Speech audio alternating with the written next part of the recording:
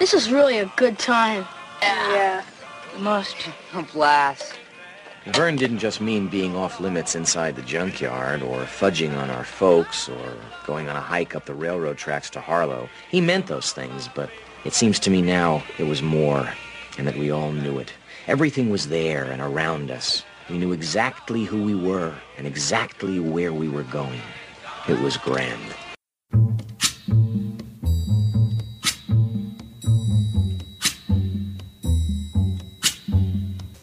My name is Stephen King. Welcome to Filmstrip and our reviews of selected works of Stephen King featuring Nick. Kiss me, fat boy. And Jay. Sometimes that is better. These podcasts will be spoiler-filled and contain in-depth discussions of the plots, characters, and themes. Hey, what's the big deal? Who cares? All content used or discussed in this podcast is the property of the respective owners and used under the Fair Use Act, Section 504, C2, Title 17. I'm going to scare the hell out of you. And now, here are Nick and Jay. Welcome to Continuous Play Podcast Filmstrip. I'm Jay. And I'm Nick. And this is our review of Stand By Me, starring Will Wheaton, River Phoenix, Corey Feldman, Jerry O'Connell, Kiefer Sutherland, and Richard Dreyfuss.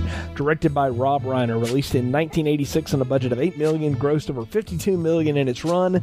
Considered one of the best story adaptations of Stephen King works, and the one that really introduced the world to the softer side of Stephen King, if you will. So, Nick, you seen or read this one before? Oh, both. Yep, I have read it and I have seen it multiple times. Okay, I have as well. I'm very familiar with this one. I mean, this is it was hard to have grown up in the 80s and not seen this, particularly because if you grew up during that time, most likely your parents were from this time. And, you know, my dad saw this and saw it on cable and wound up going out and or no, actually, I think he saw it in a video store and heard about it and rented it. And he and I watched it. And of course, he was a part of that generation and related a lot of those stories and stuff. It's just another one of those things. Like a lot of times we start these podcasts, we start talking about these older films. It will involve stories around my family, particularly my dad, who introduced me to a lot of different kinds of movies. But he was a big Stephen King guy, and he liked this one a lot. This is based on a short story called The Body, and like I said, this is sort of the softer side of Stephen King. You know, before we've done the haunted house kind of thing, or the haunted person, I guess you'd say, with The Shining, and then we did the trilogy of terror with Cat's Eye, and then we did Werewolves with Silver Bullet last time. And so now we're doing something there's nothing supernatural about any of this. It's just kids and kind of their imaginations and, going out on a bit of an adventure in the 1950s. Yeah, this is like one of the Stephen King adaptations that, you got you got the supernatural ones, you got the scary ones, but this one kind of fits into like with, Misery fits in with Dolores Claiborne, fits in with the Shawshank Redemption real well, that it's just, just a straight character piece. There's really nothing really scary about it. It's just a real simple plot, and it's all about the characters and just their interactions with each other.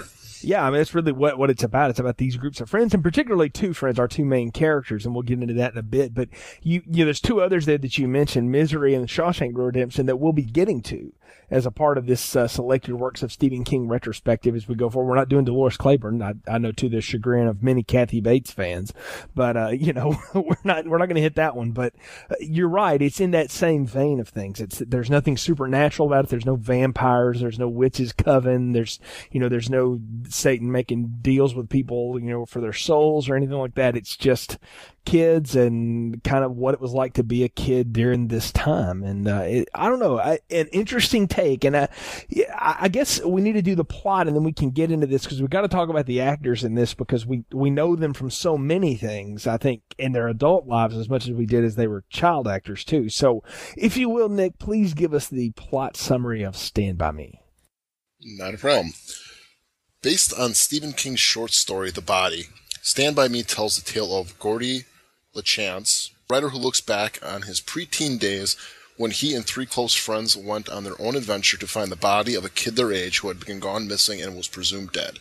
In the group, we have Gordy, who has recently lost his older brother in a Jeep accident, and his entire family is struggling to keep it together.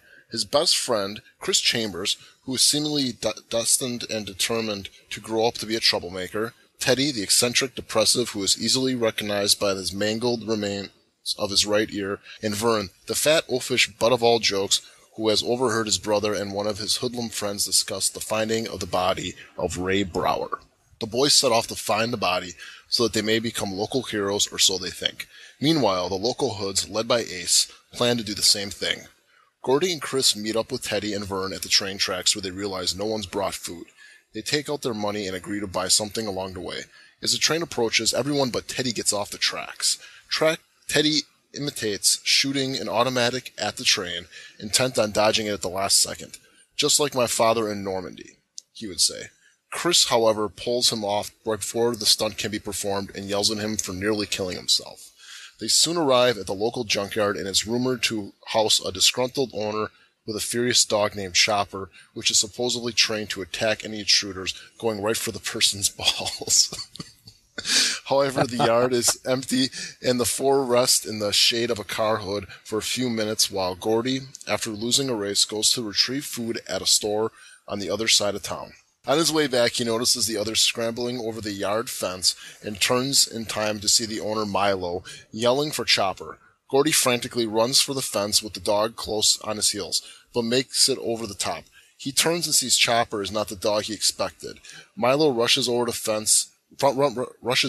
the fence and berates the four boys, making fun of his dog. Teddy throws a few insults, but is shocked silent when Milo calls his father a loony.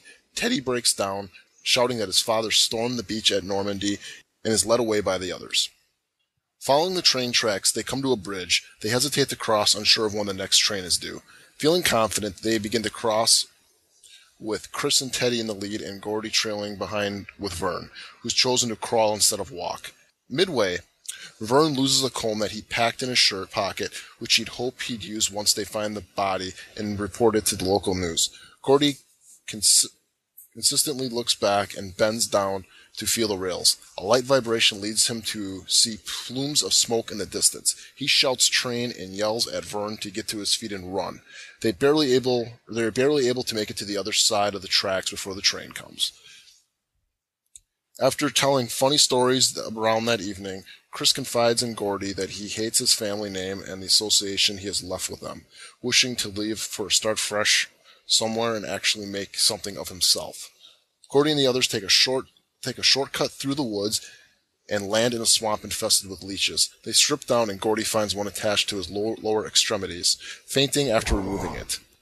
Eventually they come back to the train tracks and discover Ray's body knocked clean out of his shoes and lying in some bushes. They decide to build a stretcher for him and Gordy breaks down, crying that his father truly hates him and knowing that he favored Denny.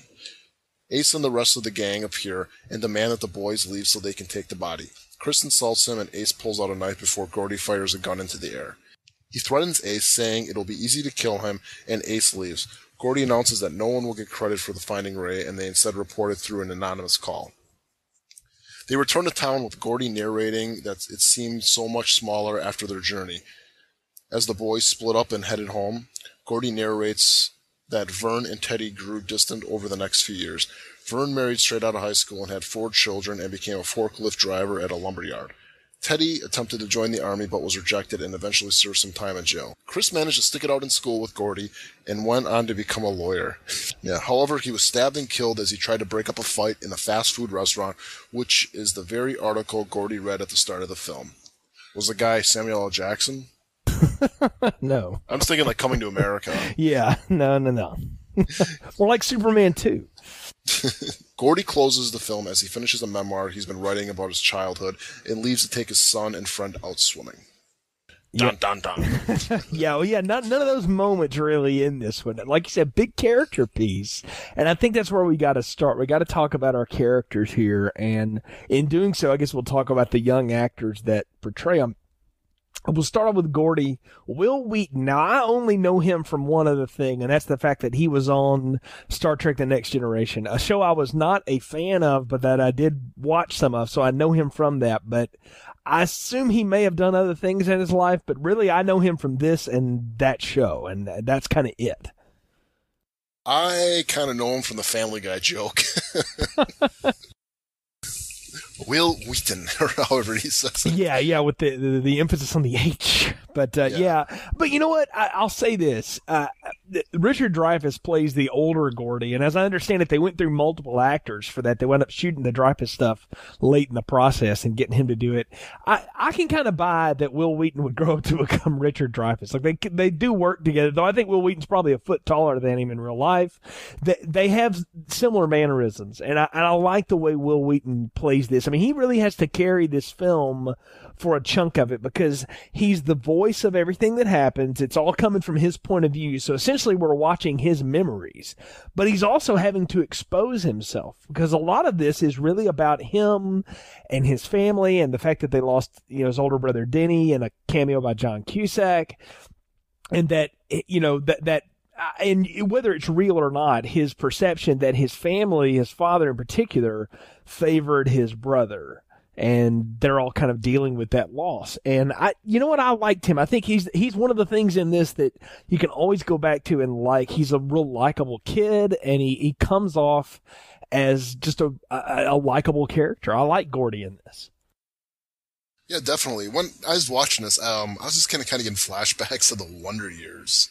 So much with just like the whole way it looked. Yeah. Even this plot with his brother dying, didn't it remind you like a lot of Winnie Cooper's brother dying? Yeah, it had a little bit of that going on for it. But here's another one. The next film we're going to talk about is It. And a big subplot of that is the lead character's brother dying. And so again, these recurring themes with Stephen King, I mean, he does this over and over again. And I mean, I can't watch this now knowing what I know about It and not see Bill and Georgie in this and not think of that when I see Gordy and Denny. I mean, it's just that same thing with these two. And King repeats those over and over again. Yeah, King is very much, he loves to reuse plot elements and, very much he likes to use locations. I mean, yeah. The movie in this takes place in Castle Rock, and if you know anything about Stephen King, I mean, Castle Rock is a very, very, used place for him. He uses that a lot as like a setting, or he mentions it a lot. It's interesting you mentioned that, though, because they note it as Castle Rock, Oregon, not Maine. Normally I catch that, but I don't know if that was Rob Reiner's choice or what. But this is set in Oregon and not Maine, because so much of Stephen King stuff, you think of Stephen King, you think Maine, right? I know The Shining wasn't there, but almost everything else is in Maine, right? Well, we've talked about it. Everything, the other two films we've reviewed have been, at least partially in Maine. 2 out of 3 in Cat's Eye, and then all of Silver Bullet was in a small town in Maine. So yeah, you're right. It's this small town in Maine. And I found that interesting, though, that they make a point of saying it's in Oregon. But I'm like, yeah, this is weird because Castle Rock is a place that you hear him mention often. Yeah.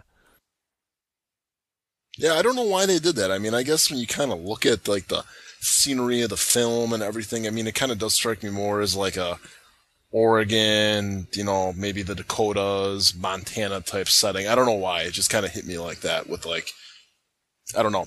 Just seemed like it kind of came off more like that than Maine. I always, when I think of Maine, I'm thinking more of a wilderness look, even though like this was in the woods and stuff like that. It really didn't have like that. If you watch like a lot of other Stephen King movies like Misery or something, when they're in the woods, it has more of like a lush feeling, which is how I always feel like Maine feels like, where this kind of felt more like the country. So maybe that's why they did it. I don't know. Yeah, it could be. I'm kind of just guessing. Yeah, I mean, we don't know. I mean, that's a good point. But back to Gordy and kind of Will Wheaton, I just like the whole thing that I guess his whole persona in this. He's somebody who is clearly the smartest one in the group and got a lot going for him, but is clearly damaged and has things wrong. He's got problems. And I like that he's so vulnerable.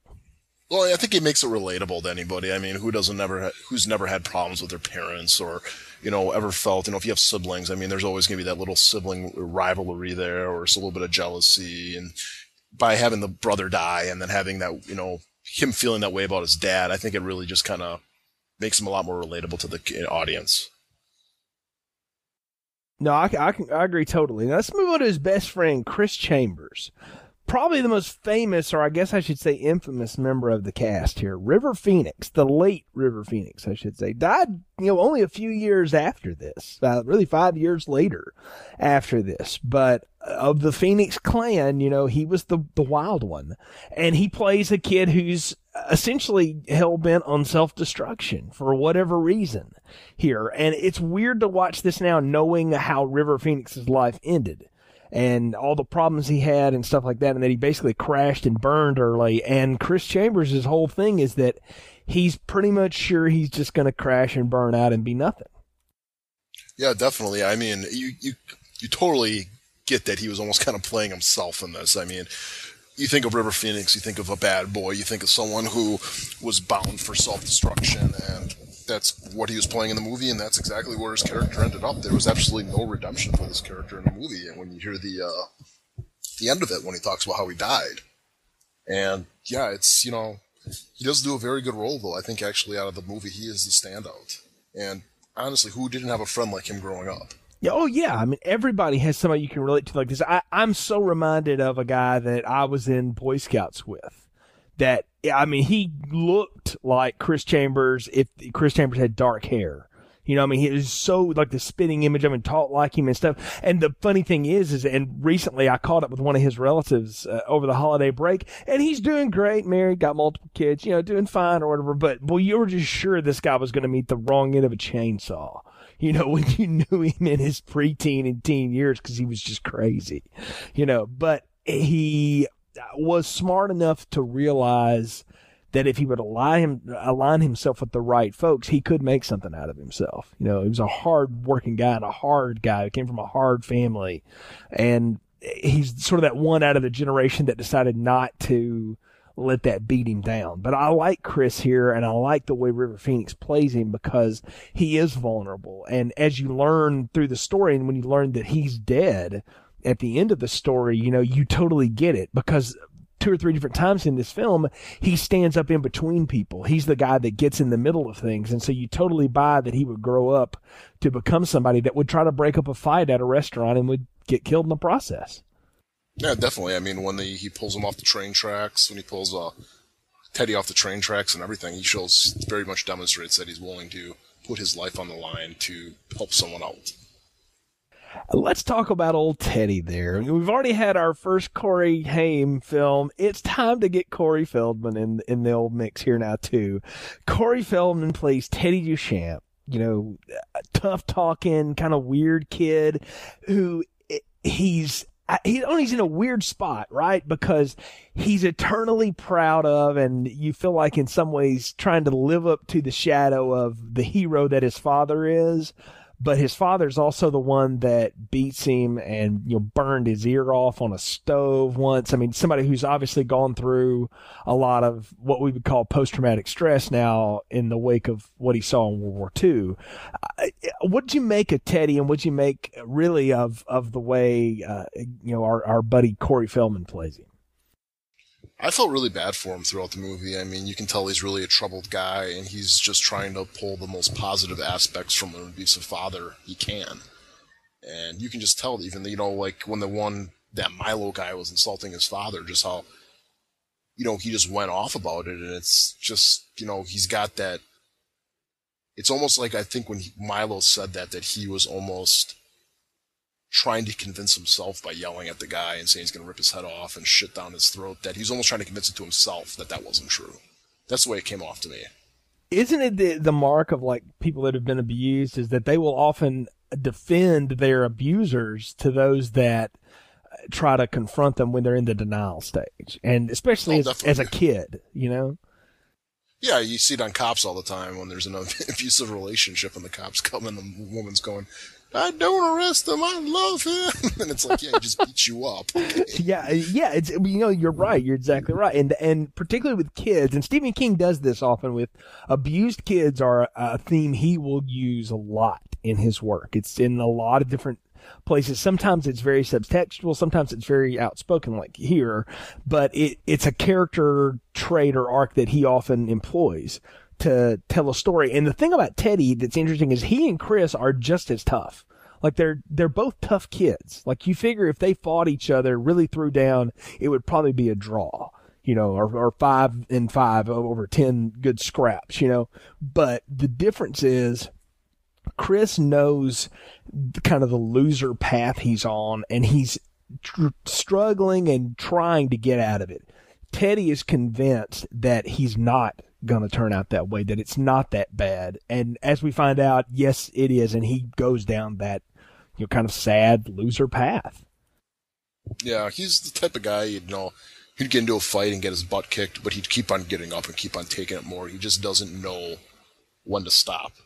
That's just the kind of character I took him as. Exactly. And then last, Vern, Jerry O'Connell, the star of Scream 2 and My Secret Identity. That's the only thing I know him from until he did Piranha. I know him as Mr. Rebecca Romaine. yeah, he's that as well. But, a long-time actor, right? But the funny thing is you look at this pudgy kid and the fact that he grew up to be this 6'3", kind of hunk is funny. I mean, he's just a sack of potatoes here, though. Yeah, definitely. I like his character, though. I think he's funny. He's God, I mean, you can say it for every character. We all had friends like this growing up. Everybody had. And we all had the crazy kid. We all had the one kid that came from a really bad household. Yeah. We all had the fat kid as our friend. We all had the fat, funny friend. And you know what? I know exactly who that friend of mine is. And he doesn't look like Jerry O'Connell, but he is a tall, skinny drink of water now as an adult. And it's funny to think about that because he was just a butterball when we were this age. And it's funny to me to think about that, but he's very much like Vern. The butt of the joke, but he doesn't mind being the butt of the joke because he's funny and he likes to be funny. And I kind of, you always respect a friend like that will laugh at himself a little bit. And I kind of like that. And I think, the funny thing is Jerry O'Connell, if he has anything at all, because he's incredibly bland for the most part in any of the roles he's ever played, but he has really good comedic timing, I think. I've always thought he had good comedy, and he does it here. He has good comedy. And, I mean, you read some of the behind-the-scenes stuff, the way the other kids pick on him, like, they sort of conspired to come up with that stuff on the set, and Rob Reiner just let them do it to him to see how he would react. And the way you see Vern react is how Jerry O'Connell reacted to them. And you kind of dig that. I mean, it's neat to watch kid actors actually get to be kids in a movie instead of trying to play 30-year-olds in a 12-year-old's body. No, definitely. And I think just also why these child actors work so well is, many times you watch a movie and the child actor's terrible, Phantom Menace or, there's numerous movies, but like the problems with those movies is the kid's never able to be a kid. Not put in like a normal situation where a kid would be put into and be able to act that way. Whereas that's why I think this movie works really well is you got, the preteens, teenagers, and they get to act like preteen teenagers in it. Exactly. Play them, and they all are playing themselves in a way. Yeah, they really are. Perfect casting for perfect roles for them. Yeah, I mean, and I think you have to hand a little bit of this too. I don't know what you make of Rob Reiner, but I'll tell you what you get Rob Reiner for. If you want kind of witty comedy and you want real kind of poignant Americana Norman Rockwell type of direction, that's what he's good at. And for a guy that came up on All of the Family and some of the things he did, coming through as an actor, he's kind of as an actor. But I'll tell you this, as a director, he has a real touch when it comes to this kind of light drama. And he's good at sort of infusing comedy and drama together, particularly when it's like family units or kids and things like that. I've seen him do it in a lot of different films that he's directed, and I think he really hits the stroke here with this. This may be one of the best films he ever did, in my opinion, as a director. Yeah, before he kind of went off the loose end right now. He's a little too obsessed with smoking. Yeah, I mean, he's a little, I think the South Park guys have parodied that pretty well, but he gets a lot out of these guys. And I think there's one other one that we've got to mention specifically, and it's Kiefer Sutherland, who's in his total, like, Lost Boys days. It's so hard to not watch him now, having been a big fan of 24 like I was, watched every season of that show, and not see Jack Bauer every time I see him. But I also remember him as, the Lost Boys and Flatliners. And I mean, I've watched Kiefer Sutherland pretty much his whole life, but I remember him in this role. And he looks like all the hoodlum kids my dad described going to school with, and that were like his older brother's friends or the enemies in high school and stuff. He just comes off as such a menace. And I don't know, Donald Sutherland has played bad guys before, but he doesn't really have a menace. There's something about Kiefer Sutherland's eyes that he just does this thing, and he just has such a menace to him that it's overwhelming. But he is incredibly effective in his role as Ace here, the sort of head of the Hoods. It's his eyes and the way he talks. It's just when he gets that mad, he's like talking down to you. Notice the way he kind of like tilts back his head, and he gets kind of the squinty eye thing where he just kind of talks down to you, like you're like an ant. And anytime I think of Kiefer Sutherland, I think of David from The Lost Boys. Yeah. It's just, and this is almost like, these are almost like, I don't know, like, what's the word I'm looking for? Where they're like, these characters are almost soulmates in a way. I mean, this is probably who David was before he got turned. Yeah, that's a good point. Yeah, this could be like David's grandfather. If David's a kid of the 80s that got turned into a vampire, then this would have been who his dad or his grandfather was in the 50s. Just this tough guy who talked a big game, but like a lot of bullies, when you finally stood up to him, he would back down. And Stephen King does this a lot when it comes to bullies. I mean, I can't watch this and not think of Henry Bowers and It. We'll get to him in a week or so, but I mean, that's the same kind of thing as this huge bully that you're just waiting for somebody to finally put him in his place. And at the end there, when Gordy finally does, it's and the way Chris is talking to him and stuff, it's pretty neat. And you wonder if they ever took a real beating from him for that. Or if he was just all talk. I mean, that's the thing about Ace is you think he is, capable of doing what he's talking about, but then again, we don't really get to see him do anything. He just talks. Yeah, definitely. I think he's just all talk, and the whole thing too is, we got John Cusack, who I didn't even realize that was John Cusack at first, playing Gordy's brother, and to me, it's just like, I think that with Ace, it's always going to be talk. I think in the end, somebody's brother's always going to stand up for him if anything ever got out of hand. So with me, I always thought at the end of the movie that it's all talk, and he wasn't going to do anything for, who the kids were. And, it's just typical bully. All bark, no balls. Yeah. And Chester would have definitely, gone, sick balls on old Ace there. But yeah, I mean, that's our cast here and stuff. Now, like you said, and you went through the plot summary, we got a lot of detail there. It is really simple though. It's, Vern, he overhears his older brother and a guy talk about, we should have called the cops. What are we going to do about this? No, we boosted a car. We can't tell anybody about it. And he comes and tells his buddies, hey, I know where a dead body is. And I love how they're all messing with him. And then he drops that line on them and they're all like, what? And they were like, oh yeah, we got to go see it. And they just immediately come up with this little scheme. And I thought, well, that was a really just a great plot turn, because we're introduced to all these characters very quickly, and then we're immediately on the road with them. Yeah, definitely. To me, it's just like, we're talking about, we're going to do the movie It, and it's just like, God, this movie is so much like It. It really is, yeah. I mean, I think if Stephen King would have not had the epilogue for this, novella about what happened to these kids, I could really see it being the sequel to this story. Because really, I mean, Ace is definitely Henry Bowers. I mean, those guys are basically the same character. And even all these guys, I mean, you got Vern. That's the fat kid in It. I mean, all these guys are just perfect as it. So it's like, yeah, I mean, throughout the whole movie, I'm thinking, boy, this is a lot like It. That's a good point. And, the thing is this came out in a section of short stories in 1982 or so. It was written over a long period of time around the same time. They didn't come out in the book till 86, but it's in the same time period. I'm not surprised that Stephen King, doesn't plagiarize himself. I mean, he's known to do that. We've called it out so many times already. He does. So it's not surprising that they're so similar. And I think it's one of the reasons we stuck these two together, because they do have such similar stories, these sort of coming of age tales where these seemingly, castaway loser kids have to overcome all these odds to tackle some feat. These guys, though, don't have any supernatural foes. Their whole thing is they're really trying to go 23 miles to see a dead body and not get caught by their folks and not get, killed by the elements. And they're trying to outrace this group of hoodlums that are also trying to get there first and I love the whole motivation. It's the same motivation every 12-year-old ever has. Man, we'll be famous. We'll be on the news. Yeah, I think it's a realistic plot. I mean, you think back to when you were this age and stuff like that, and it's like being boys and everything. It's something you would totally do because at the time, I mean, you're a kid, you think you're immortal. You have absolutely no basic regard of what death is.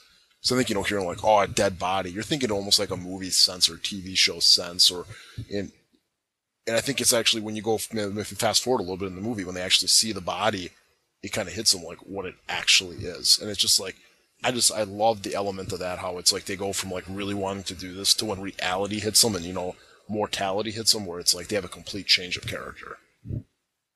They go through so much along that way, and particularly our two leaders. I mean, the thing is Vern and Teddy, as much as they can do, they're really following along here.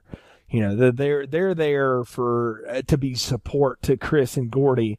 And at two different times, Chris and Gordy sort of confide in each other about where they are. I mean, Chris is the one that confronts Gordy about, look, I know that your dad favored your brother and you do too. And stop trying to act like it and stop trying to act tough and be one of us. You need to stay in school and take care of yourself. You're not going to be a loser like us.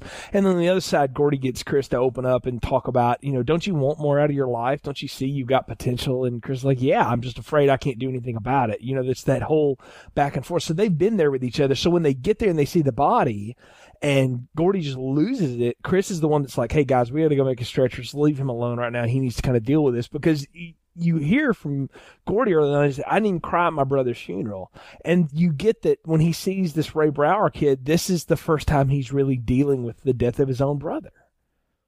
And that's what I was trying to get at, too, is just like, I think, we all remember, we can all remember the first, like, major family death we had to deal with. And I think a lot of times when you first see it, or deal with it as a kid, if it happened then, you almost don't take it as reality. And I think in a way this is just reinforcing the fact to him that it's like, his brother died and, his whole life's changed and everything, and that's why he's just completely breaking down. I mean, I remember when my grandma died, it's like when I heard that she died, it was like nothing. It was like, oh, okay.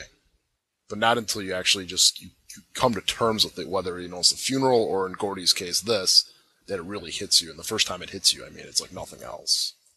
Oh yeah, totally. I mean, it's an experience that it can't be described. It can only be lived through. Like there's just no way to really tell anybody about it. That's why, you hear people talk all the time about, especially my friends that have children and stuff. How do I explain to my kids about so-and-so passing away? When's too young? When's too old? And that has got to be a delicate balance. I mean, I can't remember how my parents handled that, and I don't know that they did. I think it may have been one of those things that I just figured out as I got older, but that's really what these kids are figuring out. And particularly what Gordy is coming to deal with here. This whole story is about death. If you think about it, I mean, you got the dead kid.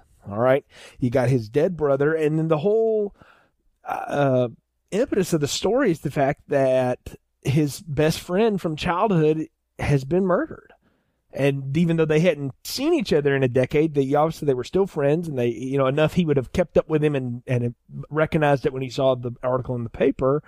And this is Gordy's way of kind of dealing with that, is writing it all out. And in a lot of ways, you know that, and Stephen King always puts writers the central of his stories often when he's dealing with something too, and it's Stephen King dealing with, how he came to understand death. Yeah, and to me, like, this is like the quintessential coming of age story, because really, I mean, what are each of these characters doing in this movie? They're coming of age. They're realizing who they are, the paths are coming down, and it's perfect. It's just the most. You hear that phrase a lot for these type of movies, but this is like the absolute perfect definition of what that phrase means. Well, think about in the 25, 26 years since this movie came out, how many times you've seen this repeated and copied. I mean, at least a dozen, if not more. You know, I mean, they've recreated and tried to recreate the drama of this so many times, so much so that they'll describe films as it's Stand By Me on ice, you know, or whatever. I mean, that's what people say. And when you, and even the song, you know, it was named, you know, they didn't name it The Body because they thought that would be really confusing and they didn't feel like that title was really indicative of what it was about. So they came up with Stand By Me and they just picked that song, the Benny King song, out of the pile there because Rob Reiner's a big fan of that music. And that was a renaissance for all of that stuff. I mean, that song was everywhere. You couldn't go anywhere without hearing it. And now I can't hear that song and not think about this movie. I mean, they're just tied together, you know, and then that trope became something to do with everything. Let's find some old 50s song and couple it with this coming of age story. You know, I mean, that seemed to happen all the time in movies. So this film is so influential because it was the first of its kind, or at least was the first in a long time that did it right. Oh, definitely. And I mean, I'll even bring up it. I mean, I know we haven't reviewed it yet, but it's like, I really think even like when they did the TV, I'm not even talking about the novel, I'm talking about the TV adaptation for it, is like, I think they borrowed so much from this movie as far as just the look and feel and even just like character choices. So much, even, you know, Stephen King work was borrowed from this, and you watch even other movies that are considered to be, you know, coming of age. I mean, you got like The Sandlot, or you got like, you know, it's that one with the guy from, the little kid from that show with the guy from Breaking Bad, Malcolm in the Middle. It's his, Frankie Spotted, that Spot in Me one, or whatever it's called. It's like, so much is just borrowed from it as far as just the movie, I mean, the music that's played, and just the look and feel. I mean, when you watch The Sandlot and you watch like this, I mean, don't they feel like the same movie almost? Just like the look and feel of everything and just the music cues. Oh, yeah, totally. But I mean, even like a lesser film like Rookie of the Year, you know, or something, still does the same kind of stuff. I'll give you another one. Think about Big with Tom Hanks. That came out 2 years after this, okay? And there's so much about his friendship with his little friend in that, too, that feels very much like this, because they're the same age, you know? And Penny Marshall's another one of those, like Rob Reiner, that does those kind of sappy, you know, romantic drama comedy things, you know, and that's what Big is in a lot of ways. And that's another coming of age tale, but it, again, borrows a lot from the setup of this film. And like, I mean, when you do something right, I mean, if anything we know about Hollywood is they're going to recycle it, right? If you do it right, they're going to try to redo it as many times as they can. And I mean, geez, how many times has Rob Reiner tried to redo this? I mean, remember that movie North? I mean, that was a terrible film, but it was pretty much trying to do this with just one kid instead of, you know, several. You know, I've seen him do this, you know, several times. I mean, anytime he's trying to do things with kids, you know, it seems to come back to this and sort of these same tropes over and over again. And it's the interesting take of him. And he's one of the guys, though, that is a distinction of having directed two Stephen King adaptations, because he's the guy that came around and did Misery, too. And I think it's interesting that they handed him that property when it came time to do it again. We talk about that when we get to that podcast, but again, I can see why, because he would understand when there's not supernatural elements involved and you need somebody to play up I guess you'd say the natural things that happen between people that can seem fantastic at times. He's a good director for that. And this story and the way it arcs and the way it works, it would work in that same situation. Oh, definitely. I think, yeah, I mean, when they chose the director for Misery, I mean, I think just how much this movie is very much a cult classic, very much influenced them to do Misery, and I think, you know, that story really fits the tone and theme of this movie as far as, you know, people, you know, just, maybe not theme so much, because they are completely different movies, but just like the tone and feel. I think the tone and feel is right. And let's talk just a little bit, too, about you know, there's really not a lot to the story. I mean, we could lay it out there. I think you hit the nail on the head a bit ago when you said it's great to see kid actors get to act like real kids. You know, these kids do what preteen boys do. They mess around in the woods. They talk about girls some. They talk about their favorite show. They sing the theme song. You know, they're talking about this, that, and the other. And then they try really daring and stupid things. You know, Teddy's run on the train tracks. And not only him doing that, but the way Chris pulls him off, and then that whole bit at the end with Chris is like, "Hey man, we're cool, right? You know, and like, you know, give me 5, it's fine, right?" Like, he's not going to let him walk away till they're square. And Teddy's just defiant, like, I could have made it. I could have made it. You're going to get yourself killed. You know, what did you make of all of that? I just made it as just close friends. I mean, how many times was, you had friends doing stupid stuff, whether it was, you'd be going out, hanging out at the mall and someone's trying to steal something, or, someone's just acting a fool looking for a fight one night, sometimes you just got that one level-headed friend that can just grab them and not care what the guy's reaction is and just be like, stop it, man, just kind of like, that harsh love type thing that sometimes, people have for each other, where it's like, I'm going to slap you across the face and straighten you up. And that's kind of how I took it, and something that the guy needed, because honestly, I didn't think if he would have done that, he probably would have got hit by the train. So in a way, he saved his life. I mean, he completely saved his life. Totally, yeah. And you get the idea that after you hear later on that they grew apart, is that Teddy lost, somebody in his life that would pull him off the tracks before it was too late. Like I wouldn't have been surprised if the story had ended with, and one night Teddy decided to play chicken with the train and got too close. I mean, I guess that's maybe too stereotypical and too tropey, but it would have made sense if that's how it ended with him. Yeah, it could have been, but I think also him seeing that body and everything like that probably maybe set him straight, because look what happened to that kid. He didn't win the fight with the train. Not many things do. Yeah, this is true. And you know what? That's another thing. We never know why Ray Brower got killed.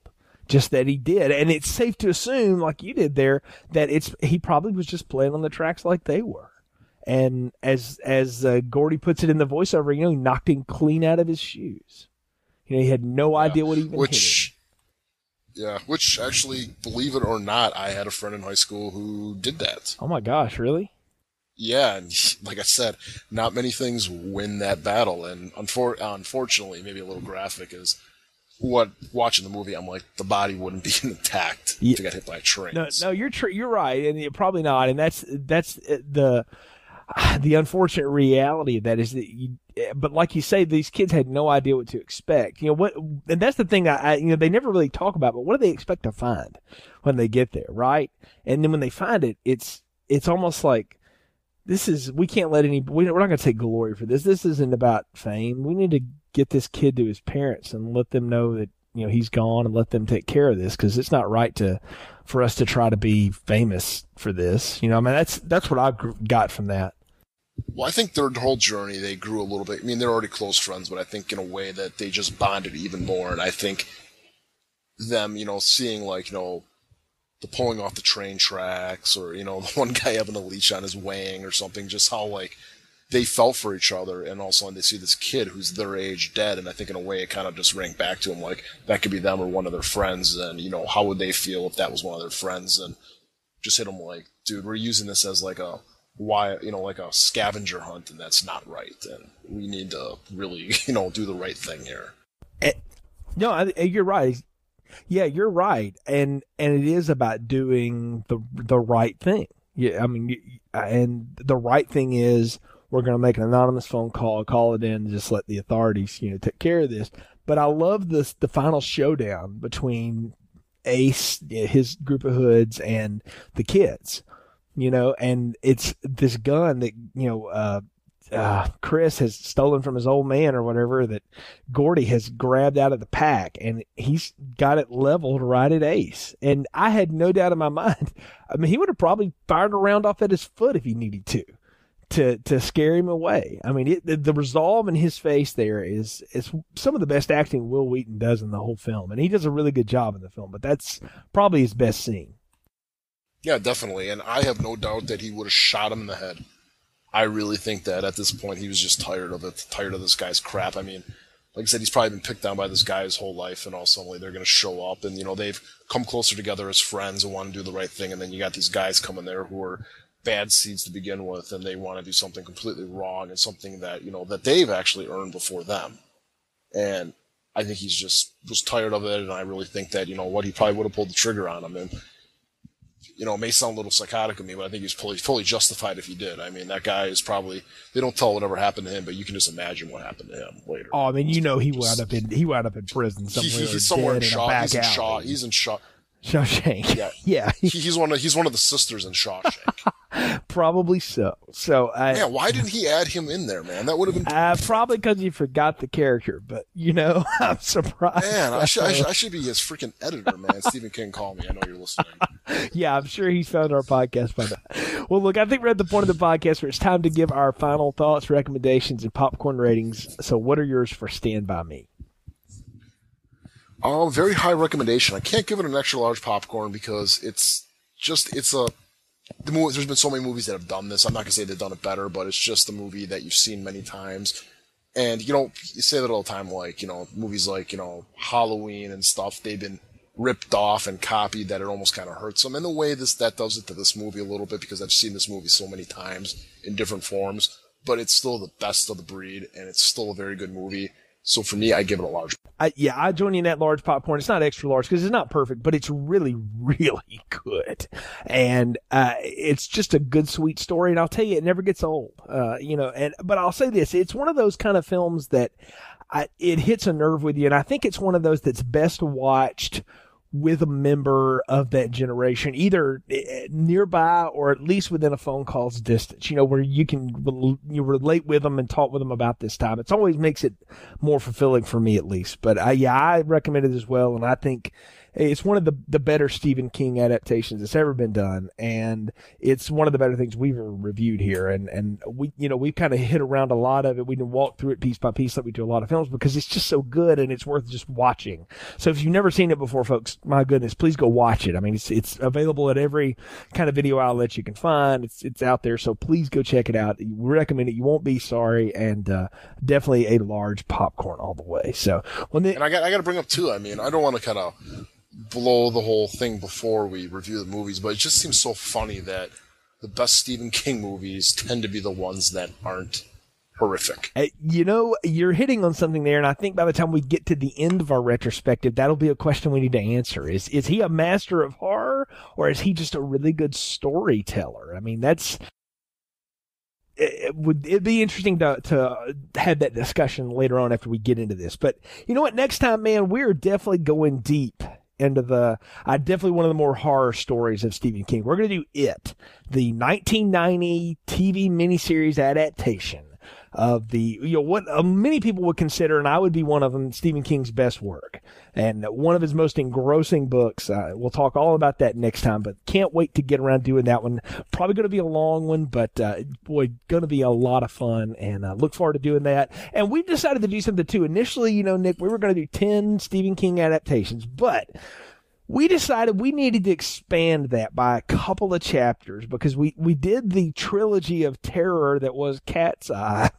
And both were largely unsatisfied by it. And you brought up a really neat point that what we really ought to do, if we want to do Stephen King adaptations like that, is we should do the Creep Show, 1 and 2. So they're both on Netflix right now. So we've decided, hey, we're going to throw in those 2 Creep Show flicks as well. So you're getting those as well, folks, here in the early part of 2013 as part of this Stephen King retrospective. But boy, we got so much other stuff coming up, man.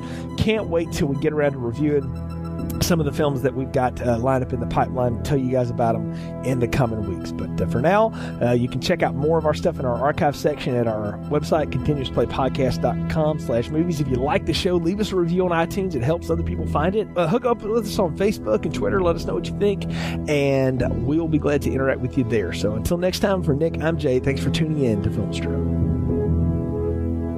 Thanks for listening to Filmstrip. Would you two just shut the up? Visit our website, continuousplaypodcast.com, for more reviews and episodes.